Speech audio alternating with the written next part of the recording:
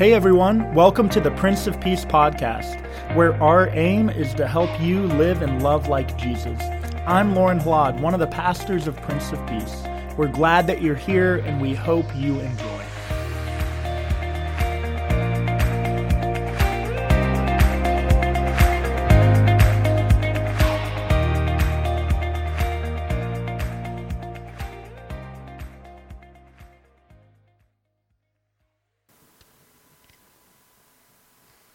Grace, peace, and joy be unto you from God the Father and our Lord and Savior, Jesus the Christ. Amen. Pastor Lauren asked me if I was going to be preaching about the Bengals today, and as a Browns fan, I guess I could say at least, the Browns, we have Jesus on our side today. Blessed are the poor. Blessed are people when they revile you, defame you, you poor Browns fans. But woe to you rich Bengals fans, who are full now and all speak well of you. But hey, we're here in Cincinnati. It's fun to be on the bandwagon right now. And who couldn't not root for Joe Burrow when I've been a fan of his since he was at Ohio State? This is a day for all of us to root for the Bengals, even Browns fans. So instead, let's take a more serious look at this passage for today in our theme of choosing peace. When I arrived at Prince of Peace 16 years ago, our country was still reeling from the devastation of Hurricane Katrina and the subsequent breakdown of recovery efforts. And as we continue to wrestle with issues of racial inequality in our country, some experts today point to our response to the devastation of Katrina as one of the catalysts for this current reckoning. It was hard not to notice the unequal burden of rebuilding placed upon communities of color and people living in poverty. The initial response was clearly inadequate for a whole host of reasons that also prompted some serious rethinking and retooling of our disaster response as a nation. And we can say with some sense of pride that progress was made after the missteps of Katrina. While people in poverty and people of color are still disproportionately affected by natural disasters, our overall capacity to respond with care and compassion has grown since the time of Katrina. It's also good in retrospect to consider the response of faith communities like our own to disasters. Having seen the tremendous need, several of our members swung into action right away to do what they could to bring supplies to people in need those first months after the storm. And then the following year after I arrived, we came together as a congregation to support relief efforts and take a whole team of workers down to work alongside of Lutheran Disaster Relief and doing the work of rebuilding communities there.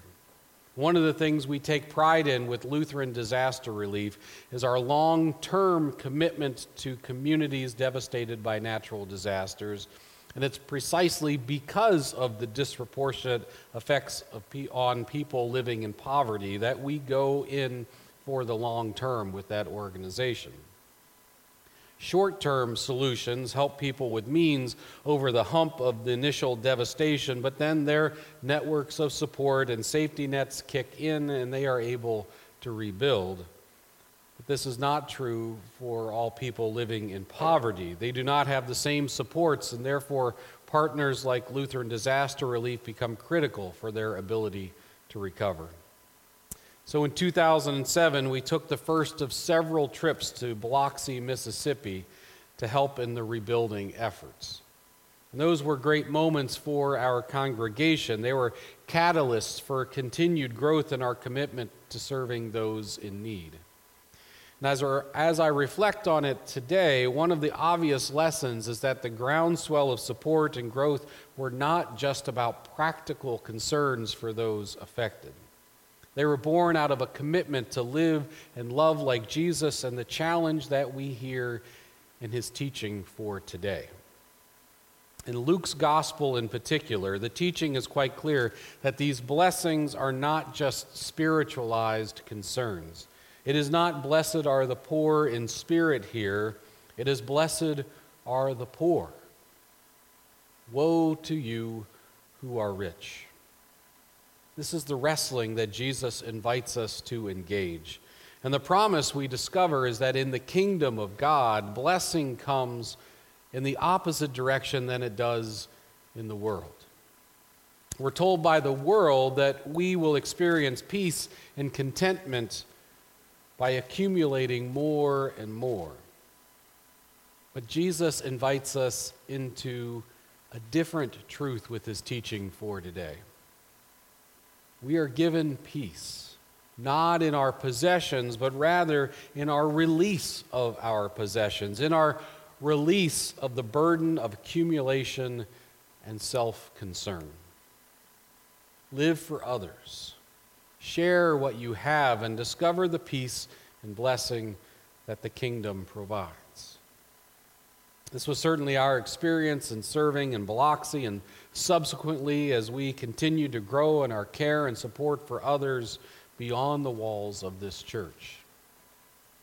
A life lived as a disciple of Jesus cannot possibly avoid the fact that Jesus is turning the conventional understanding of blessing on its head as he identifies blessing not with abundance, but rather in the sharing of the abundance we have with others so that we indeed have less. As a person of means, you can't possibly avoid the fact that Jesus is challenging you to reorient your life. In the midst of a world that makes clear distinctions about who is the greatest, we gather around a table of grace where all are loved and valued equally. Jesus says it plainly in chapter 16 of Luke when he says, "No slave can serve two masters, for a slave will either hate the one and love the other, or be devoted to one and despise the other. You cannot serve God and wealth." We are constantly bumping into our social rank and issues of our wealth. And we have to ask ourselves what our attitudes and our thoughts about our orientation towards our wealth say. What master do we serve? Are we really blessed by having so much, or are we enslaved by it? Are we experiencing the freedom of Christ that he promises when we serve God and not our wealth? Do we live our lives primarily serving our own needs, or can we let go of those to more clearly see the needs of others? When we were headed to Biloxi for the first time, we met with a pastor from Dayton named Tim McLeod, and it was great to hear his experience of what they had done when they had gone down to serve several times. But he also challenged each one of us that was going on the trip to do something in particular. He challenged us to simply bless someone while we were there with 50 or 100 of our own dollars, without overthinking it, wondering about who was more deserving or what exactly they would do with it. Just give it away and trust that you are being blessed by being poorer as someone receives more resources that will help them in the midst of their challenges. And as I reflected upon this and shared it with the congregation in preparation for that trip, I asked, will these simple acts by our small group reverse the circumstances that they face? It's highly unlikely. Will some of that money be spent on unnecessary things? Almost certainly. But there will also be some that makes a difference for a family in a week that are in need. And it will certainly be a part of our letting go of our tight grip that we maintain on our lives. And in the loosening, God can then fill in those spaces that we no longer feel we must control. We did what we usually did for trips like that. We had other members sign up to be prayer partners for those going on the trip. And we also then encouraged them to give their own $20, $50, or $100 over to those people going on the trip so that they could also bless them with those dollars. And then to hear stories as we returned about how the money that was shared blessed the lives of someone else. To hear the story of how we experienced Christ in those that we met there. It was definitely an important part of our trip to share those blessings with others, and it was certainly an important lesson about our relationship, our own relationship with our possessions, and where we discover peace and blessing in our lives as we share them. Just a couple of years ago now, we were out to dinner with some friends around New Year's for a friend's birthday, and we were having dinner, and we were all planning as a group of friends to pay for the birthday girl's meal along with her husband's. But as the check came, we found out that our friend's husband had already grabbed the check and paid for it, but we now had a wad of cash in our hands as we were putting together the money for the bill, and so we decided just to make it a tip for the server, a holiday blessing for her, more than 100% tip on a several $100 meal. And we felt good about it in the moment, but then it was just a few weeks later that the whole world was shutting down in the midst of a pandemic, and servers all over our country were being laid off in droves. And I remember saying a prayer for that server in the midst of that, praying that that generous tip that we had provided to her would somehow help a little bit in the midst of the challenges that she undoubtedly was facing. The blessings of our lives, simple acts of sharing that we pray can be a blessing to help others in need. A way that we find more peace in the midst of what we have, and that we hope and pray provides more peace to a world where there's far too much of a lack of a sharing of wealth with those that need it most. We find peace. We find blessing not in keeping all we can for ourselves. We grow in peace. We grow in blessing as we give ourselves away for the life of the world. Pray for each other. Pray for families in need. Pray that we might be blessed in the sharing of what God has entrusted to us.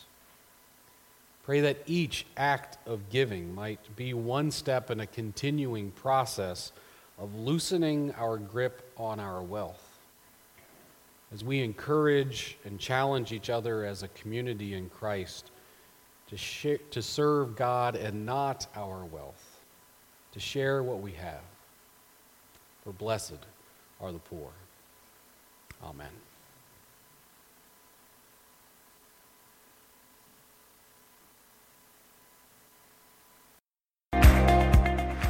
Thanks for tuning in to the Prince of Peace podcast. I hope that today's message has brought comfort and inspiration to your life. Have a great rest of the week.